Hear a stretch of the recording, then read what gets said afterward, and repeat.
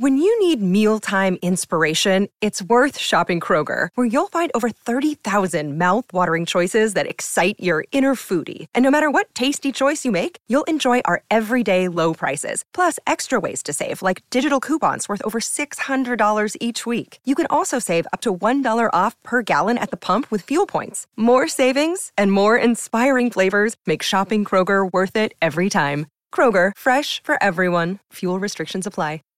Save big on brunch for mom, all in the Kroger app. Get 16-ounce packs of flavorful Angus 90% lean ground sirloin for $4.99 each with a digital coupon. Then buy 2, get 2 free on 12 packs of delicious Coca-Cola, Pepsi, or 7-Up, all with your card. Shop these deals at your local Kroger today, or tap the screen now to download the Kroger app to save big today. Kroger, fresh for everyone. Prices and product availability subject to change. Restrictions apply. See site for details.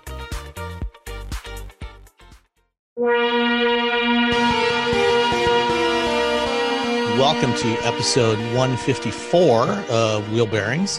I'm Sam Abuel-Samad from Guidehouse Insights. I'm Rebecca Lindland from Rebecca Drives. And Dan is AWOL somewhere. He should be here soon, I hope. But I got to introduce myself second now, though. Yeah, all right. I got to be second this time. Yay! And we are recording live in Zoom tonight. We're doing another live Zoom event. Hey, Rick, is that your van in your picture behind you? Because that's super cool. Yes, it is. That's awesome. Yeah, that's my van. It's like 35,000 miles on it. No way. Yeah. What year is it? 94. How is that possible? Where has it been? I don't know. I got the inspection reports from it when I bought it from a dealership here in Virginia called Japanese Classics.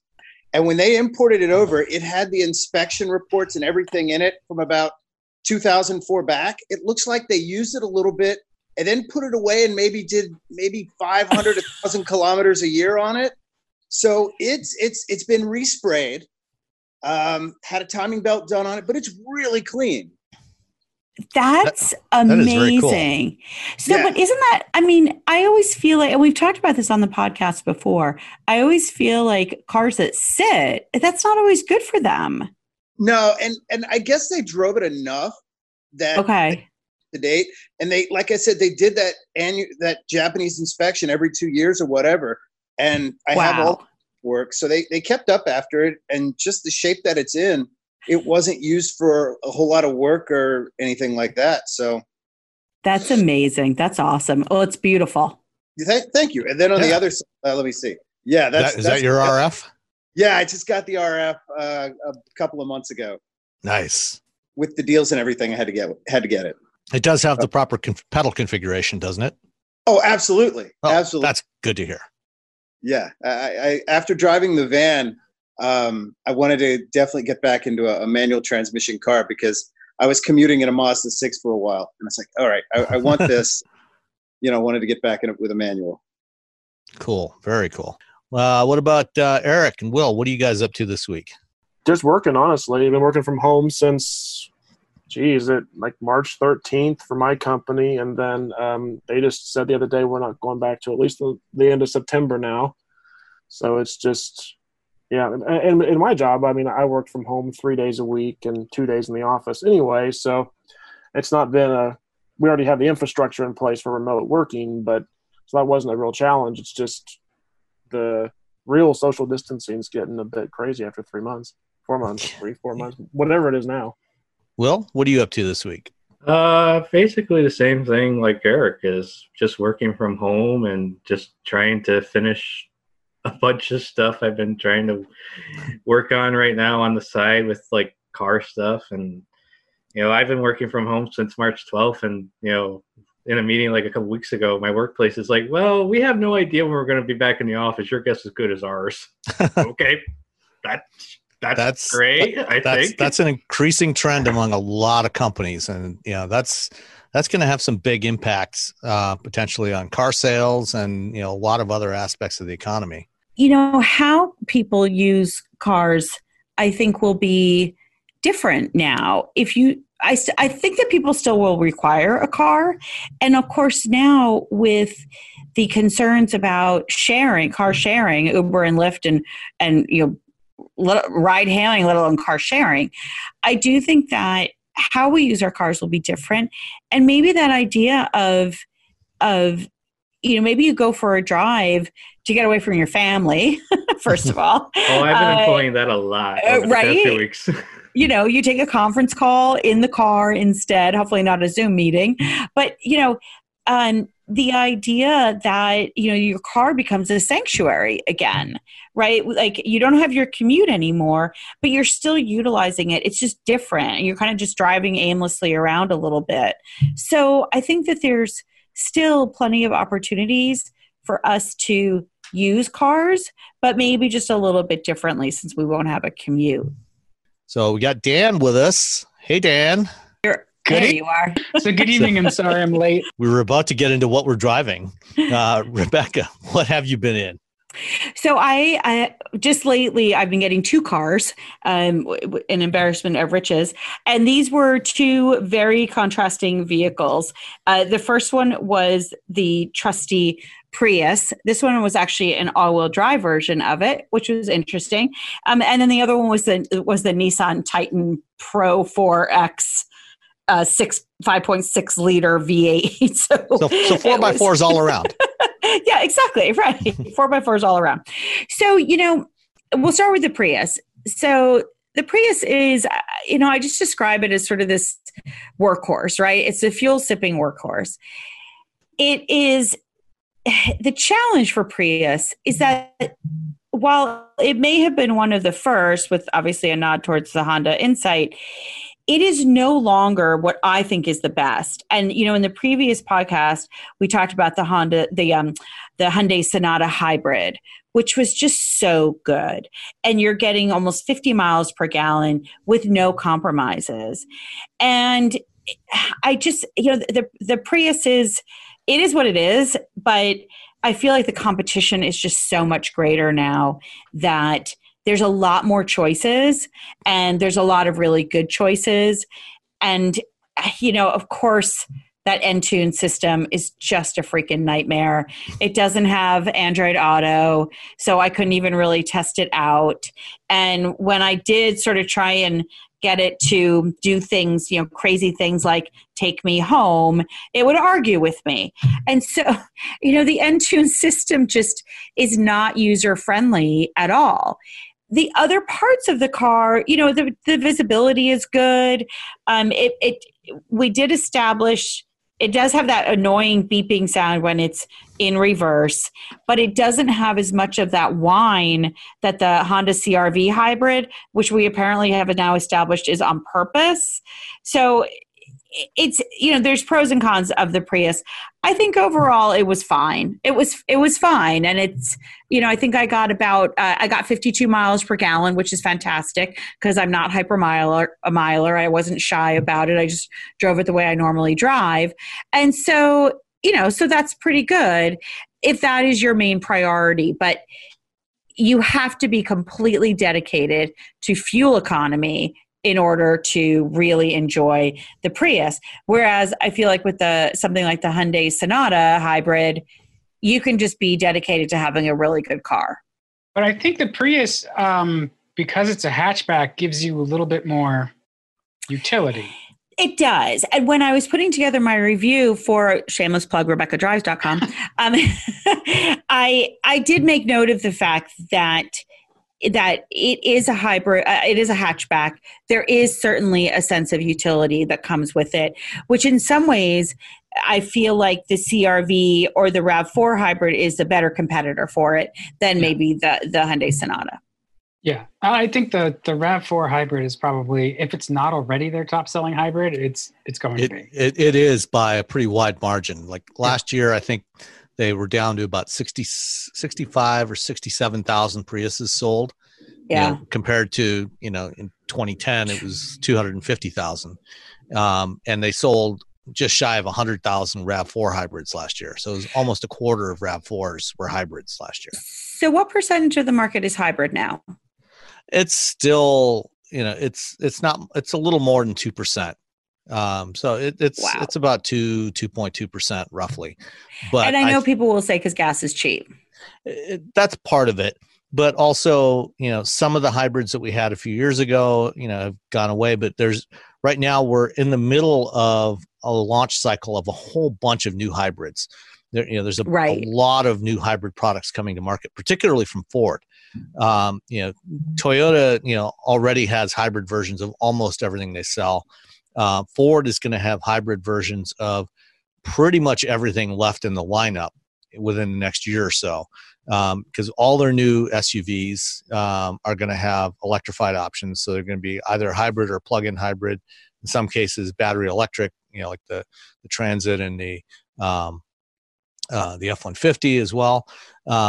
So they're going to have hybrids across the board. GM is dropping, they've dropped all their hybrids. They're not doing hybrids anymore. FCA is also going to be launching a bunch of hybrids, particularly for Jeep. They're bringing a bunch of plug-in hybrids to the market this year. And other manufacturers, Honda is also expanding their hybrid offerings. So we're gonna see a bunch more hybrids, and I think that market share for hybrids is going to climb. Probably, it might actually climb pretty significantly, because they're putting hybrids, into these very popular nameplates like the RAV4, the CRV, the F-150. We don't know, what kind of percentage of F-150s are going to be sold as hybrids, but it could be pretty significant. So do you think that the popularity of the Tesla has done a bit to flatten demand for hybrids? Because we talked about this, I guess, a couple episodes ago, or we even mentioned it last week, but just the Prius was one of those things you consumed. You drove it to be seen driving it. And now that's sort of Tesla and other high-end electrics. Yeah, I mean, I think among people that are driving it, to virtue signal, then yes, they've shifted from Priuses to Model 3s and Model Ys. Because it used to be, if you were in LA, you'd see Priuses everywhere. Same thing in the Bay Area.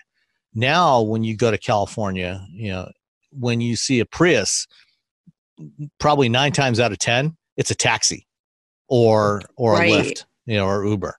It's not somebody just driving it to drive it. People that are driving their vehicle, they're using it as their personal transportation that want a virtue signal. They're buying an EV, and then Prius drivers are using them as cabs because they're so fuel efficient and they're roomy enough as hell too. They'll run forever, and they're fairly roomy, and so they're practical for that use case.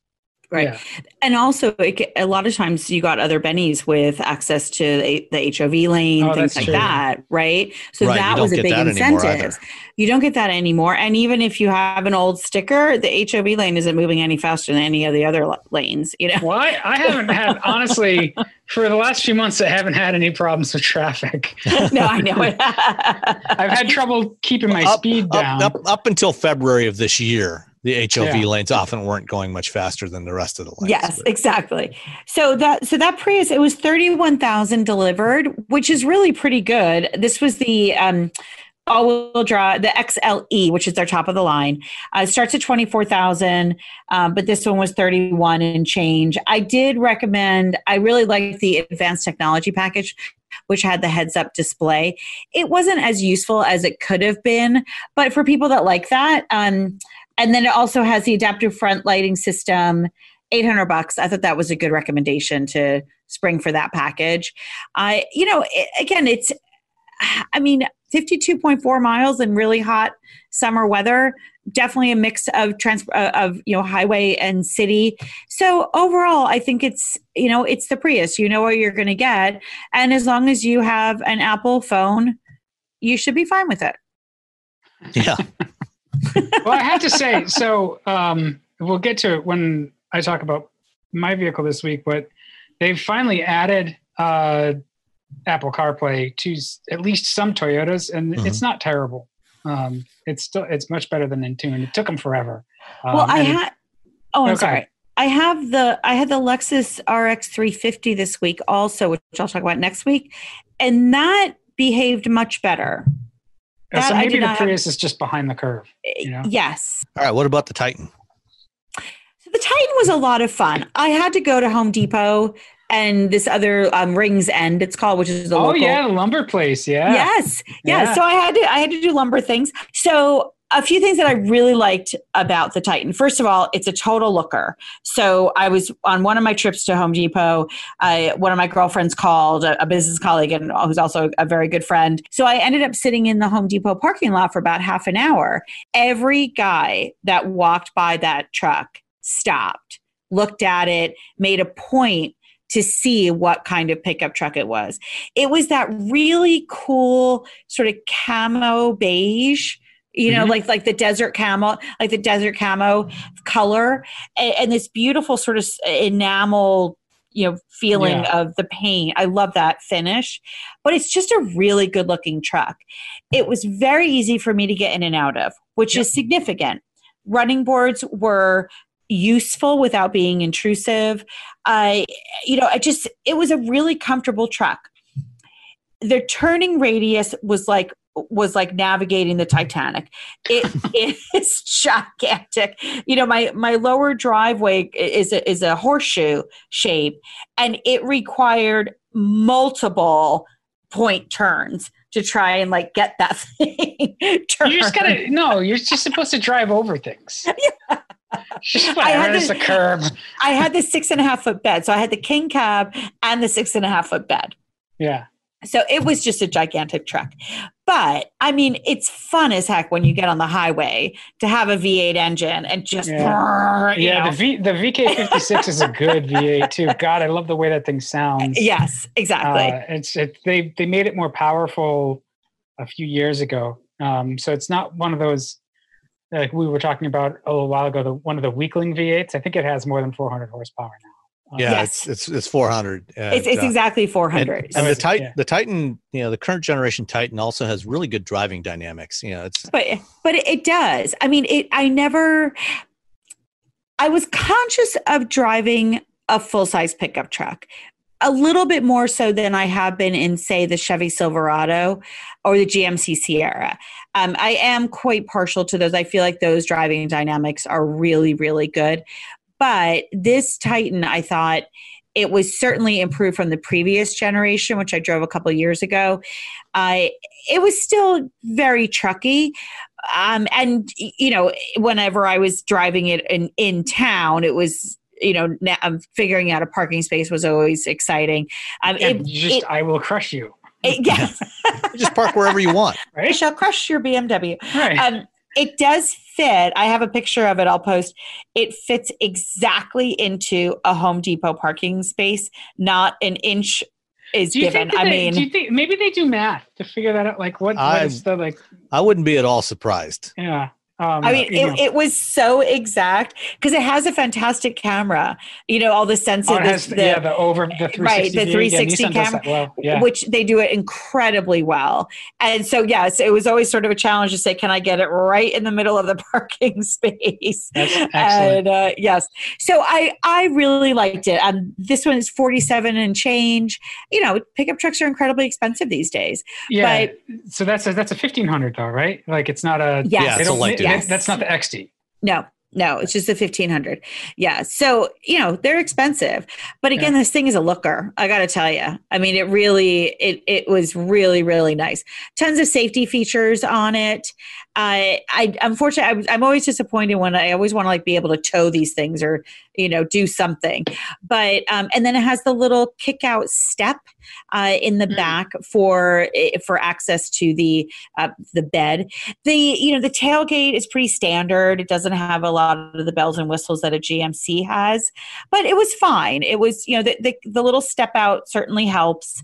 It's not ideal, but it's better than nothing, which is what the previous Ram had. I got to ask you, Rebecca, given that you are of slightly less physical stature than I am, having driven the GM trucks, they have the step and the bumper. Yes. And, this one, the Titan has the step that you can step on it and push it down, so it reaches down a little bit lower. Do you find the step bumper on the GM trucks, is that at a reasonable height that it's usable for you, or is it too high? It's a very valid question. I find it reasonable. Okay. I also really like they have a grip, right, that's built into the rail of the pickup truck bed. And so with the GM trucks, I will very easily be able to step and pull up. Okay. When James Bell, who's now at Kia, he and I did a satellite media tour where you do like 38 2-minute interviews in a row. We started at literally 4:00 in the morning, and that was on I think it was the Chevy Silverado, and we both kind of had to spend a lot of time getting in and out, and I didn't have any problems with that. He's obviously much taller, so he was able to get in very easily. But he could just step right up into the bed. Right. But I think I haven't had any issues with it. Really, the only one that I had issues with was the traditional truck bed that Ram had when it first came out. And then they obviously have a much more sophisticated system now for it. But I don't love that kick out step that you have to do for the Titan. It's better than nothing for sure. It's fussy, but though. it's right. Yeah. You sort of have to get it exactly right. Like you've got to get your foot just in there, and it's more of an art than a science to it. Yeah, I'm also of less physical stature than you are, Tim. And I just, I grab onto the side of the bed, put the foot up on the top of the tire, and just, you just pull. We all need some. The old school way. Yeah, we all need some activity anyway. Yeah. It's funny talking about trucks. That I've learned a lot as my search has shifted from Mercedes wagons to pickup trucks. This is fascinating. But the Titan it was on my radar for just a moment, because I did like the way it drove the last time I had one. Yeah. It's surprising because it's one of those contender trucks that never really, it's not intended to sort of own the market. But it does a really credible job at being a competitive pickup, much more than the Tundra that just feels ancient now. Yeah. Right. And I thought for me, infotainment systems are always a challenge. Yeah. And this was really good. It was so easy, which was delightful. Like to actually. Is it have they updated the infotainment over the last couple of years? It's been a little while since. This one had the Nissan Connect 9-inch screen. Okay. Yeah. Driver assist display. Wi-Fi hotspot. I just didn't have any issues with it. You know what I mean? Like it just, I connected really easily. It's got USB ports. It's got the USB-C. Yep. And I didn't have to think about it. It just connected really easily. It was obedient. It didn't give me attitude. I liked it. It's a nice truck. Yeah, the interior did get an upgrade when they did the refresh last year. Yeah, the interior was very nice. The interior was really, again, it's a super handsome truck. I mean, that thing is really, really good looking. Well, and they're really smart too to make the XD as well. So they actually have a heavy duty version of their truck, because that's actually one of the things that I found myself scratching my head about was, Toyota, they have a lot of truck loyalty, and so they make the Tacoma that has a great reputation and really loyal, solid fan base. Although maybe it's the same guys buying them over and over again. But some of that has worn off on the Tundra too. That also has a sort of burnished reputation. But they don't make a heavy duty Tundra. There's no 2500. So you it's only ever going to be a sort of a light duty pickup.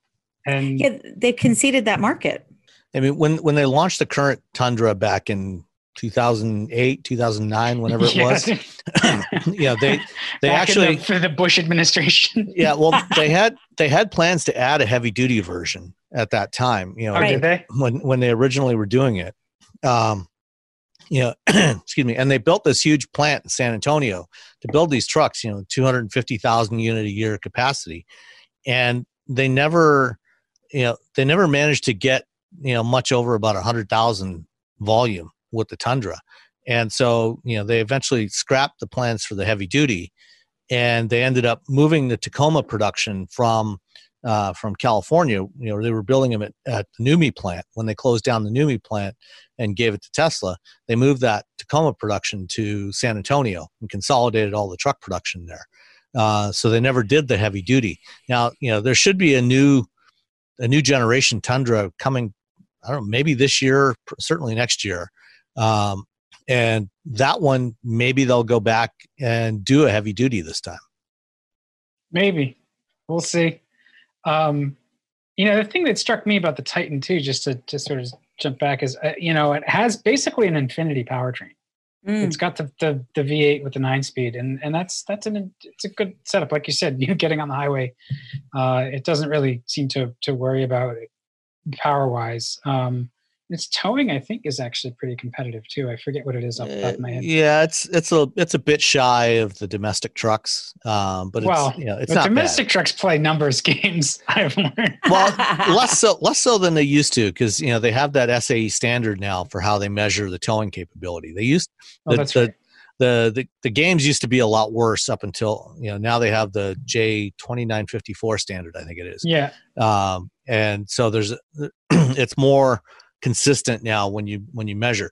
But what they'll do is each manufacturer will go and continuously tweak their trucks. As soon as somebody comes out and gets 100 or 200 pounds more towing capability than yours, then you go and tweak something, and you come add another 200 pounds the next year. Yeah. And they keep playing leapfrog. Well, see, and the whole thing about towing is that's such a nonsense number, because that's basically just what you can hitch to it, and it's always 4x2s, and it doesn't reflect reality, because usually, especially if it's a 1500, when you're towing, you've got people in it too. Like you're towing your RV or your horse trailer or your boat or something. So you've got to look at the gross combined weight rating, and a lot of times the towing number can be high, but there's no payload. If you've got 4 people in it, you've eaten up all your payload. And some trucks are better about this. I haven't looked at the Titan recently to see what that gross combined number is, but that's really what you have to look at. And if the truck has a great tow rating, but once you put 4 adults in it, it's still I can't put anything in the bed. When you've got 12,500 pounds of towing capability, you've usually got plenty of headroom compared to what regular consumers are ever going to tow. You're usually not going to find people towing more than 8,000 or 9,000 pounds with a light duty pickup. Yeah. If they need to go, 10,000 pounds or more, then they're usually stepping up to a heavy duty at that point. Yeah. Well, and that's why, like, looking at the Titan XD, so the Titan itself, it's 9370 in a king cab, like you had, Rebecca, although that's a 4x2, so the 4x4 can tow less. And then the jump to the Titan XD, you only get another 1,500, 1,200 pounds, something like that. Like it only jumps you up to 11,000 pounds. So like you said, but I Sam, think but like Sam said, if you have a specific tow that you need to, like if you have a specific thing you need to tow, you're going to buy for that. Well, yeah, and Americans tow like imbeciles anyway. Like, we generally nice general statement. Yeah, like we go too fast. We're not careful about balancing loads. Like the tongue weight is all funny, so you get these giant pickup trucks that sag because you got too much weight on the hitch, and then all your steering is iffy. And so tell us how you really feel. I watch the Weekend Warriors tow enough where you're just like, I'm going to give them wide berth. We're just going to slow right down. Around here, mostly what you see people towing is their boats and their jet skis. Yeah, like 90 miles an hour too. Or in the wintertime, their snowmobiles. Yeah. And, those, even the bigger boats that they're towing with a light duty truck, they're usually about, 4,500, 5,000 pounds max. So, it's nowhere near the capacity of that truck. Anybody that's got to tow anything bigger than that, they usually buy a Super Duty or, some other heavy duty pickup truck, where you've got 20,000 pounds of towing capacity, and, then they're taking it a little more seriously. Yeah. Hey, we have a little sidebar going on here. about the Infinity version of a Titan, and would it do better than the Lincoln F-150, otherwise known as the Blackwood, I believe, right? It was the Blackwood. Mine was the Well, Mark there was LT. the Mark LT was the Blackwood was the one with the stupid short shallow bed. That sounds like my dating life, a shallow, short, sorry. Distracted. And also, didn't it have wood in the bed? The Blackwood didn't have the outside was lined with wood. Oh, yes. Yeah. But then the inside, was, I think like stainless steel or something stupid. Some nonsense. Yeah. The Mark LT was basically just like an F-150 with a slightly less depressing interior and a different grill. Yeah. So the Mark LT, I mean, that was 2 generations of F-150 ago. That one, that's probably going to be roughly comparable to what this Titan can do. That 9,300 pound towing. Yeah, but I mean, you could build your own Infinity version, right? Like this is somewhat related to the QX, right? Or maybe not. No, this is still F Alpha, right? It's a completely different platform. They had been similar once upon a time, and now the QX is on the patrol. Yeah. But you could find an old QX. There you go. An old QX, which still had an opulent interior. So Dan, what were you driving this week? I had the Tacoma. Which one? Wait, the TRD? Yeah, the TRD Pro, which I'm kind of I've been rather vocal about my lack of disdain. Affection. Yeah, it's not disdain. I respect the Tacoma, but I just don't get it. It's expensive, and this one is $48,000. Oh, okay. I had a different one. That's a lot of money for a Tacoma. Mine was $45,000. Yeah, the one I had even that. Ago. I mean, come on, $45,000 for a Tacoma. Some of the reasons why I don't like it, or some of the reasons why it's legit, though. So the Tacoma has that weird splay-legged seating position, because the floor is so high. Well, the reason why the floor is so high is because the lowest point on that truck is the frame rails. From what there's some suspension arms that hang down a little bit lower, but there's a lot of Tacoma owners who do use them off-road. Maybe not around here in the Northeast, but definitely out west. They are used off-road a lot. And so they're a very capable truck. And part of that capability is its approach, departure, and breakover angles, which if you had the lower floor, like a Colorado or a Ranger, you'd sacrifice a little bit unless you had more suspension heights. Everything's a balance. So this year, the TRD Pro, I think this is the first one I've had with the power seat.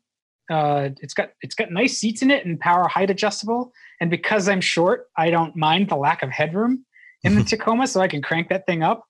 It makes a big difference. Dan Edmonds, I think, said on Twitter a while ago when we were having truck chat, that that power seat does make a difference more than you'd think, and he's right. It's a little bit more comfortable with the better seats. It's still kind of a weird step up into it for such a tiny truck. The bed is small, but I think that's part of the charm of it too, is that it is that medium-sized truck. The V6 in this TRD Pro, I don't want to mangle the name. So it has a different, like, sort of huskier sounding exhaust. So it sounds pretty good when you get it up on the highway and you just, you merge. It has a nice bark to it. It has the upgraded infotainment this year, which was new for me in a Toyota, was to playing with the Apple CarPlay on the screen. So that's pretty good. It's, it's still a Tacoma. So it's not super fuel efficient. It is expensive. Not my favorite place to be, but still, I can see why it has the loyal owner base. It's nice when you get it has the sunroof and the back window that opens, and all 4 cab windows. It's a crew cab. So it's a nice sort of close coupled, comfy truck. Truth is, none of the mid-sized trucks are actually all that fuel efficient. So no. And they're not all that big either. And then when you start adding options, they get just as expensive as the larger trucks. So which is exactly why Ford dropped the Ranger originally. Yeah. But it's a commitment. And if you go, I think that's why we have the Ranger we do, is that was around for a while before they brought it to this market. They're not going to re-engineer it just for this market to bring it here. They're gonna update it a bit. And fine, if you want it, you're going to pay for it. And it's not going to be quite as nice as our flagship, the F-150. and that holds true. But it's still a decent, mid-sized truck. It's just, I think the Tacoma would whip its ass off road. Well, yeah. I mean, I think the next generation Ranger, which will actually is probably only going to be about a year or two away, that's probably going to be built on the same platform as the new Bronco that's going to be revealed next week. And, so that one, I suspect there's going to be a true off-road version of that thing. Yeah. The Colorado ZR2 is probably the closest analog. The ZR2 is really capable. Yeah. So there's life in the mid-sized truck segment. It's just they're not really a feeder. They're not the farm team for the big trucks. They're sort of a thing for their own. Mm-hmm. If you want it, it's there. But you don't tend to graduate, I don't think. It's one of those vehicles that I liked it. And then when I saw the price, I went, oh. Right. I think there's better choices, right? Right. But overall, I mean, I think for city driving, and I don't mean like, New York City. I mean like, kind of that suburban driving. I liked this size a lot, because obviously a full-size pickup truck requires, as we talked about earlier, room. And so I like the size of the Tacoma.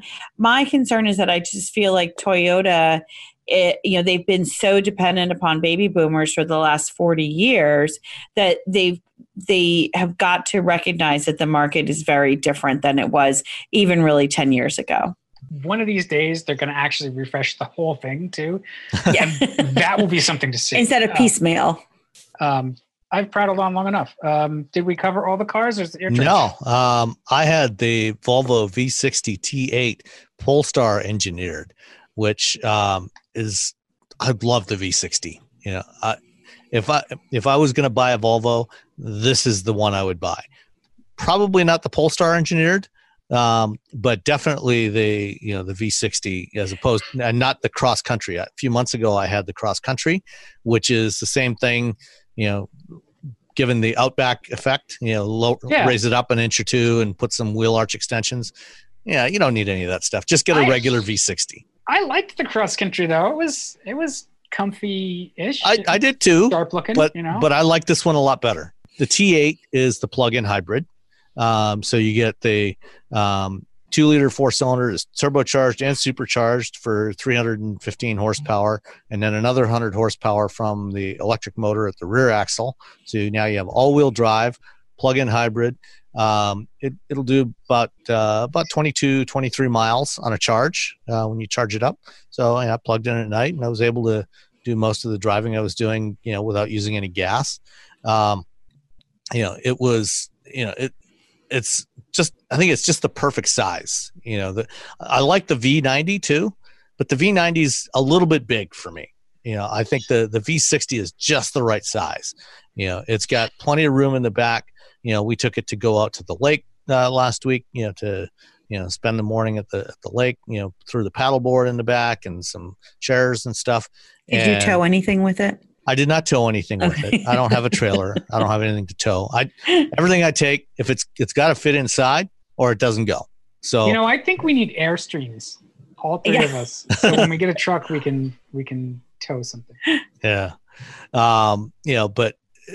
this one was the Polestar engineered, so it's the slightly more performance oriented version. It's not any faster because it's still got the same powertrain, 415 horsepower, but it's got a little bit stiffer suspension. The steering feels good, but the ride quality was definitely degraded a little bit because you've got that stiff suspension. The wheels, the wheels are a good size. They're 18-inch wheels, which I think are good. Fairly low profile tires though, and you feel the frost heaves and stuff like that more so than you do in like the cross country or a regular V60. The seats are great. We don't need to go on and on again about Sensus. That's going to be going away soon anyway. But, the rest of this car is fantastic. The only issue I had was the price tag. So, it's like just shy of $70,000 delivered. But, that's, several thousand for that Polestar package on there. If you skip the plug-in hybrid and go with the T6, 315 horsepower, it's still plenty quick. And, it's going to be quite a bit cheaper. That's an insane amount of money for that car. Though. Yeah, but I mean, you compare it to an Audi wagon or a BMW wagon or a Mercedes wagon. You're going to be paying at least that much or more for those too. Yeah, but the value's not going to be there at the end. Right. That's always been the issue with Volvo, though, is that their value just goes, which is great when you bought them used, like I did, because they are a lot of car for the dollar. Fair on enough. the used market. They're very safe. They're style wise, they're great, and they're pretty high quality. They're pretty well made.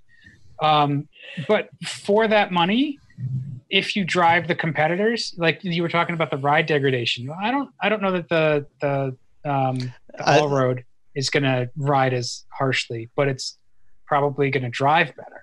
Yeah, definitely. The Audis and the BMWs, I think, have a little better ride quality in their higher end models.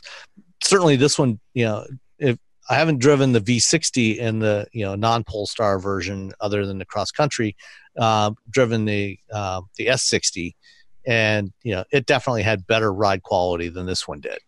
So, I think it's a big part of it is, going for that Polestar engineered package. If you skip that, then you're going to save some money and you're going to have something that's going to ride a little better. All right. So news this week, Ford announced that there's going to be a family of Broncos. They've been doing the world's longest drip campaign of Bronco. I know. Well, I think we say that every time with Ford, with every Ford especially. They're notorious for that. They're gonna reveal the whole thing next week. But we know now that there's there's going to be three Bronco variants. There's going to be the Bronco Sport, which is what they have previously been referring to as the rugged unibody off-road utility or something ridiculous like that. This is the one that's based on the Escape platform, but has a little more squared off styling, more like the other Broncos. And this is one that's going clearly aimed right at like the Compass Trailhawk or the Cherokee Trailhawk. It's in that segment, with real off-road capability. And then you've got the 2-door Bronco and the 4-door Bronco. Why do you think Ford's going so hard at Jeep? Just because Jeep is the sort of the only that's funny. The old Jeep tagline, there's only one. There's only one Jeep. One of the things in the press release, about announcing the Bronco family is they emphasized the fact that, back in World War II, Ford actually built Jeeps. They built a lot of they built like 250,000 Jeeps for the Army. And, Ford continued building, Jeeps up through the 1950s, but only for the military. They never built civilian Jeeps, and then in the 60s, they brought out the original Bronco in 66. But, clearly, I think, they see a market, there's clearly a market for Jeeps, for more off-road type vehicles like Jeeps, the Land Rover Defender and, things like that. And they want to grab a piece of that market. They've got, these flexible platforms that they've developed. It makes it relatively straightforward for them to do these different variations on those platforms. And, I think they see a potential to make some money there. And, those off-road versions have a lot higher margins. You're going to make a lot more money on a Bronco than you're going to, or a Bronco Sport than you're going to make on an Escape probably. That's true. And I mean, I think that the Jeep brand, the value, the cachet of that brand alone is worth billions. Mm-hmm. And, the demographics of who buys a Jeep is really enviable. I've called it the brand of busboys and billionaires. It's like they don't have a specific buyer. And that is very valuable for, we were just talking about Toyota, right? And so if you can diversify your ownership base like Jeep has, that's valuable. And that's exactly what Ford wants to do. And, like Jeep, with the 2-door and 4-door Broncos, not the Sport, but the other the two real Broncos, and they're doing the same kinds of things that Jeep does with the Wrangler. You're going to have the removable tops and removable doors, and they're going to have a whole range of accessories that you can buy and customize them, personalize them any way you want. and we'll be learning a lot more about that next week. The only thing I really want Ford to do is, that really cool kind of orangey color that a lot of them have, that's sort of like almost like a sunset color. Just really want them to name that OJ. Don't do that. Oh. Well, thank you, Rick. The original date that they picked for for the reveal was July 9th, which was the day of the slow speed chase. Oh no! Yeah, I thought at first it was OJ's birthday. Yeah. And then and then the I'm pretty sure they did that. I'm pretty sure they did that on purpose. They won't talk about it, but I'm pretty sure they did it on purpose. But they ended up changing it to the 13th, so it's going to be next Monday instead. Gosh.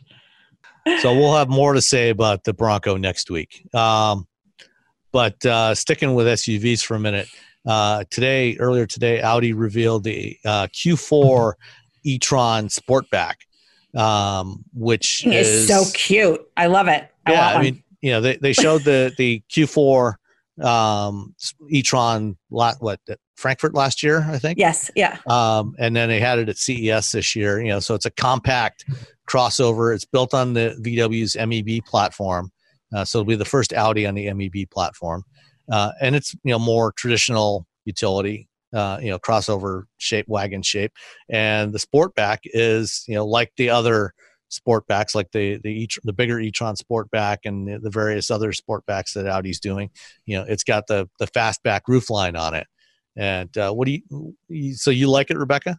Well, I am incredibly partial to that really rakish, totally impractical roofline, I admit. So, I love the Mercedes GLE and GLC. I actually love the Audi Q8. So I love that sort of I just think it's a really cool roofline. I don't know what it is about it. But I love the X6 too, which a lot of people can't stand. So but the Q4, this looks really, really cute. And I don't mean that cute in a bad way. Like it looks like it's a lot of fun. The rendering that, the tires look like they're 20 inches, so maybe not get that big tires, but I love that sort of size, that really fun urban runabout. But then there is some level of practicality to it because it's a hatchback. And so I think it's really fun. It's a little short and kind of hulking, but I think that's also kind of what they were going cute, for. Though. Yeah, well, that is exactly what they were going for, was that kind of hulking look, but in a smaller vehicle. Yeah. I think that, what I really want to see is this stuff move down market.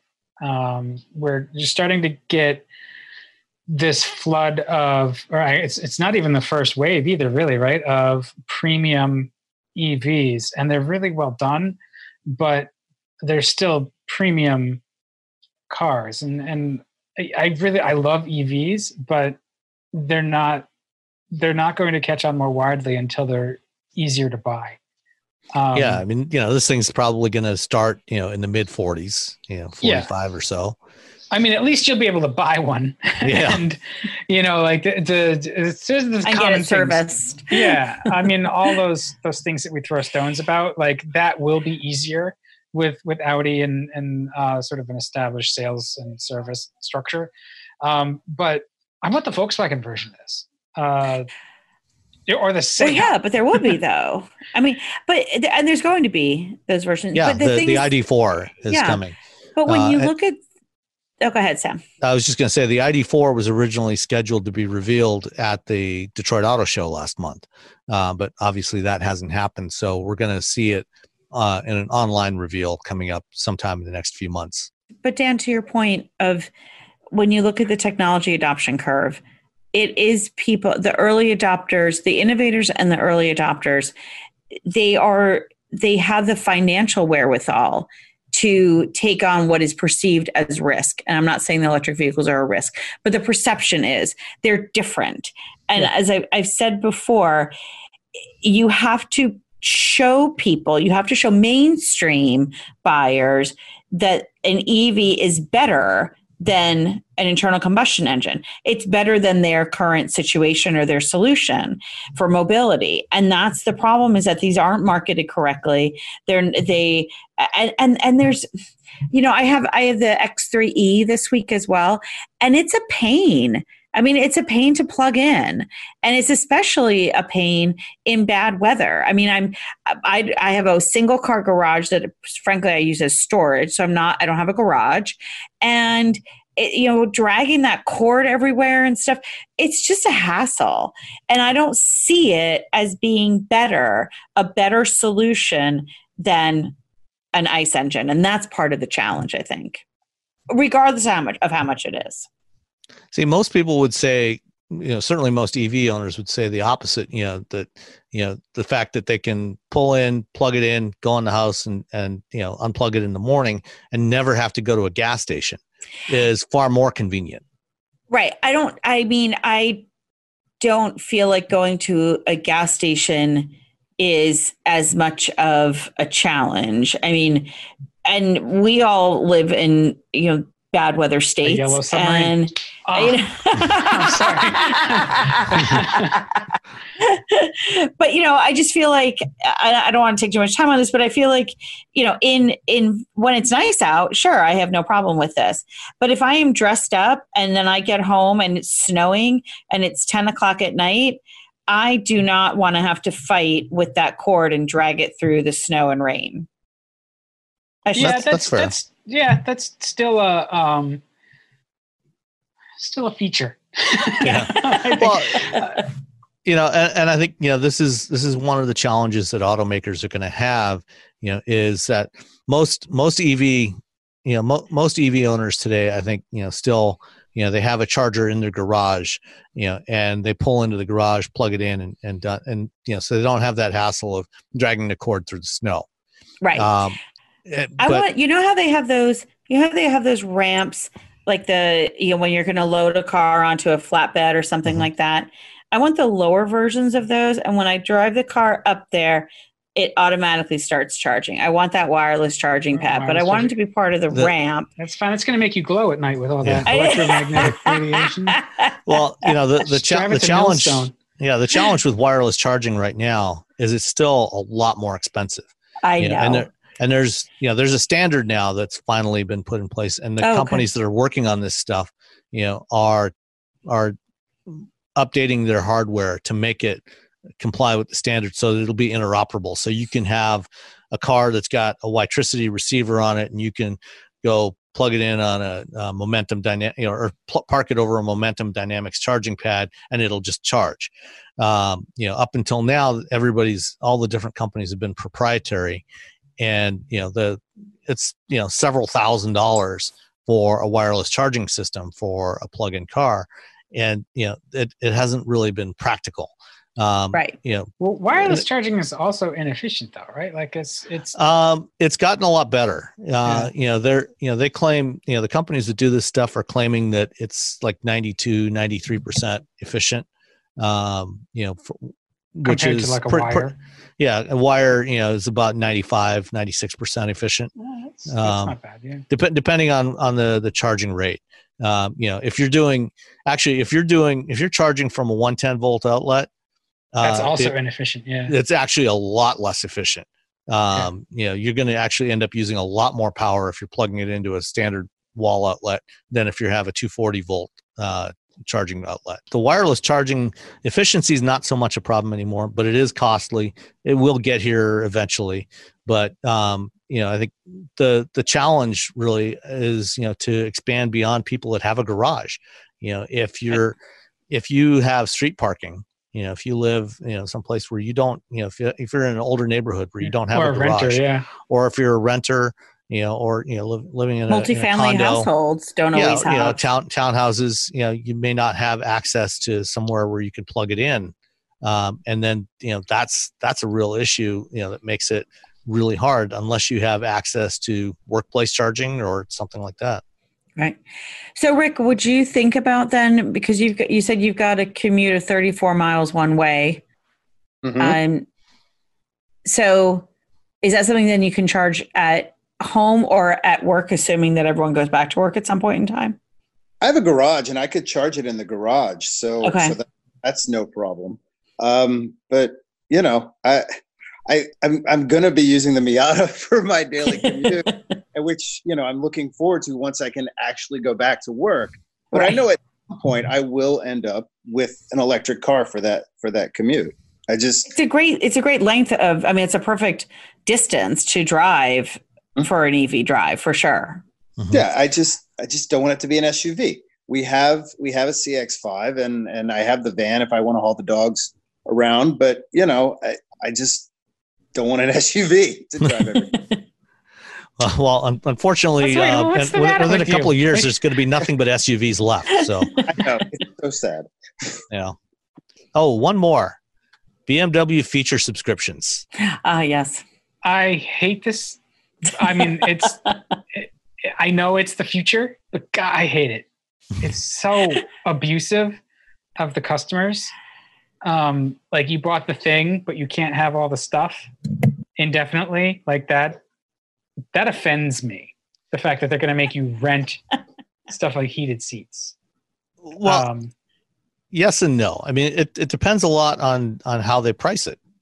You know, for example, when you buy the car with the feature, you should have the feature. Yes. Not like subscribe to the feature. Screw you. I'll go. I mean, if you only want it 3 months a year, I want it all the time because I bought it. I paid for it. Well, I think it's different though. I mean, I think that if it's different, they should not change this on existing purchases in the future. Right. So in the future, I think that's a different situation then. I can see, like, it is true. It is going to be coming. BMW is not the only automaker to do it. When we got the walkthrough of the latest Uconnect, they were talking about the same kind of thing where you can add features through basically a market that's built into the system. I don't know if it goes as deep as adding, you know, heated seats and stuff like that. I guess on the one hand, it makes the cars cheaper to produce because they're all the same. But then on the other hand, it's kind of wasteful because they all have, you know, the power mirrors and the heated seats and the heated steering wheel. They're just not enabled. So like all the hardware is there, but you're not going to use it unless you get somebody to pay for it, but it's already been purchased by the manufacturer. Like, see, that just, again, it offends me. It seems inefficient and wasteful. And just like, they're just going to suck the money out of you every month. I hate it. Well, and you know, I talked to very passionate about I talked this. to somebody from BMW after they did this event last week, and you know, talked about this stuff, and you know, they said that it's going to vary from market to market. They're not going to do the same thing everywhere globally, you know, and it's going to depend on what the customer acceptance is, you know, especially, you know, in Europe where more people tend to custom order their cars versus here, you know, they buy them, you know, they buy them off the lot primarily, you know, 90% of them are bought off the lot. You know, they will probably not be doing as much of the feature subscription in North America as they might in Europe or in China. And, you know, they're going to be experimenting, you know, I mean, they, you know, certainly when they tried to do this with Apple CarPlay last year, you know, they got a lot of negative feedback on that, and, you know, they pulled back on that. Well, and so that's why they're rethinking the whole plan for North America. It's offensive. It's usurious. It's just, it's like, you know, I know what they're trying to do. You know, it's in business, you want to get a consistent revenue stream. And so they're trying to fix their revenue stream. I get it, but it seems really customer hostile to me. But, you know, people have proven that they're willing to pay a subscription if it was $5 a month. Yeah, it depends seats, on how much they charge for it. Right. Like I don't see that that's necessarily a roadblock for people. People pay more than that for Netflix or you know, whatever. Yeah. So, or for Starbucks coffee every day. So Wilma Alley says, to me, this just feels like another path to planned obsolescence like you see in various tech devices. It could be. Yeah. It could also be not necessarily. It could be a path to sort of future proofing to a certain degree if it's software enabled. Yeah, well, and that's the thing. Cars tend to last a lot longer than most tech devices. These are, the average car on the road in the U.S. now is over 12 years old. These things frequently last 20, 25, 30 years.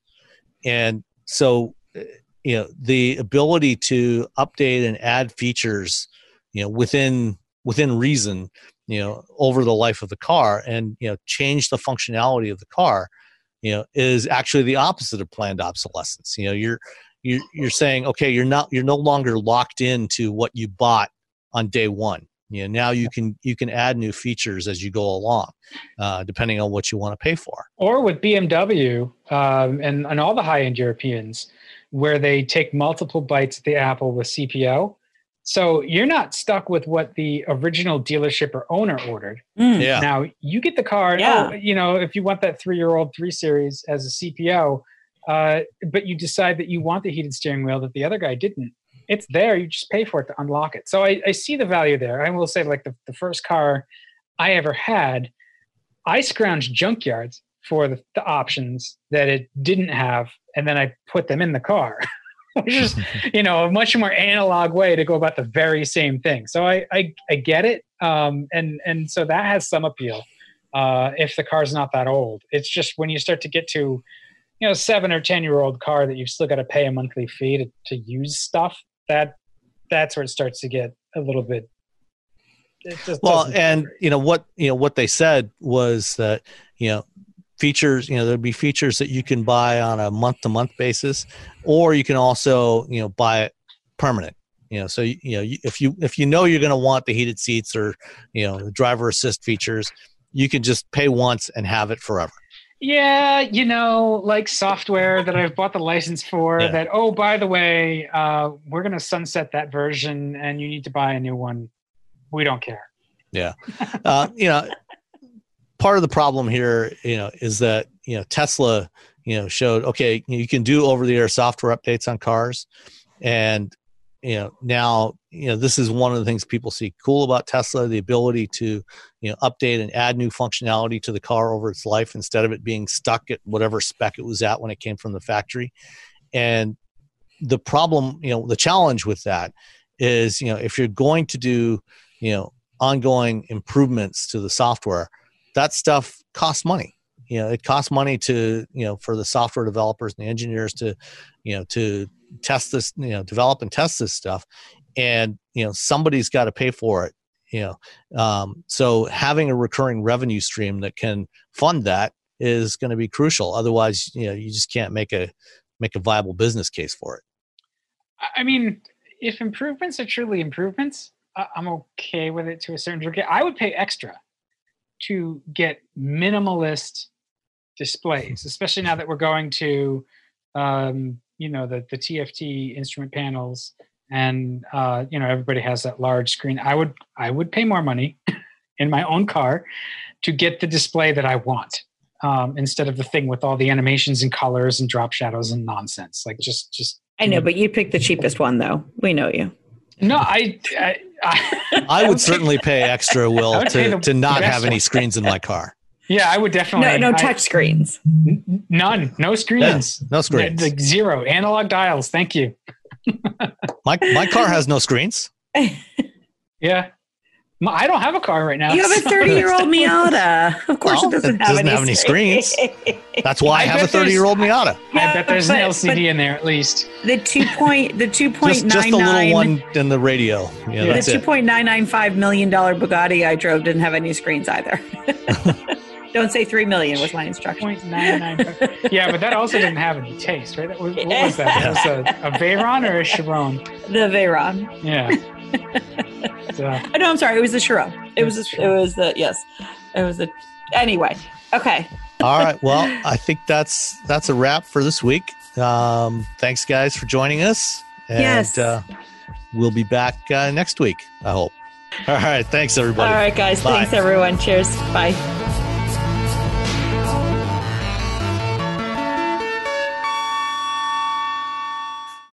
When you need Need mealtime inspiration? It's worth shopping Kroger, where you'll find over 30,000 mouth-watering choices that excite your inner foodie. And no matter what tasty choice you make, you'll enjoy our everyday low prices, plus extra ways to save, like digital coupons worth over $600 each week. You can also save up to $1 off per gallon at the pump with fuel points. More savings and more inspiring flavors make shopping Kroger worth it every time. Kroger, fresh for everyone. Fuel restrictions apply. Save big on brunch for mom, all in the Kroger app. Get 16-ounce packs of flavorful Angus 90% lean ground sirloin for $4.99 each with a digital coupon. Then buy 2, get 2 free on 12 packs of delicious Coca-Cola, Pepsi, or 7-Up, all with your card. Shop these deals at your local Kroger today, or tap the screen now to download the Kroger app to save big today. Kroger, fresh for everyone. Prices and product availability subject to change. Restrictions apply. See site for details.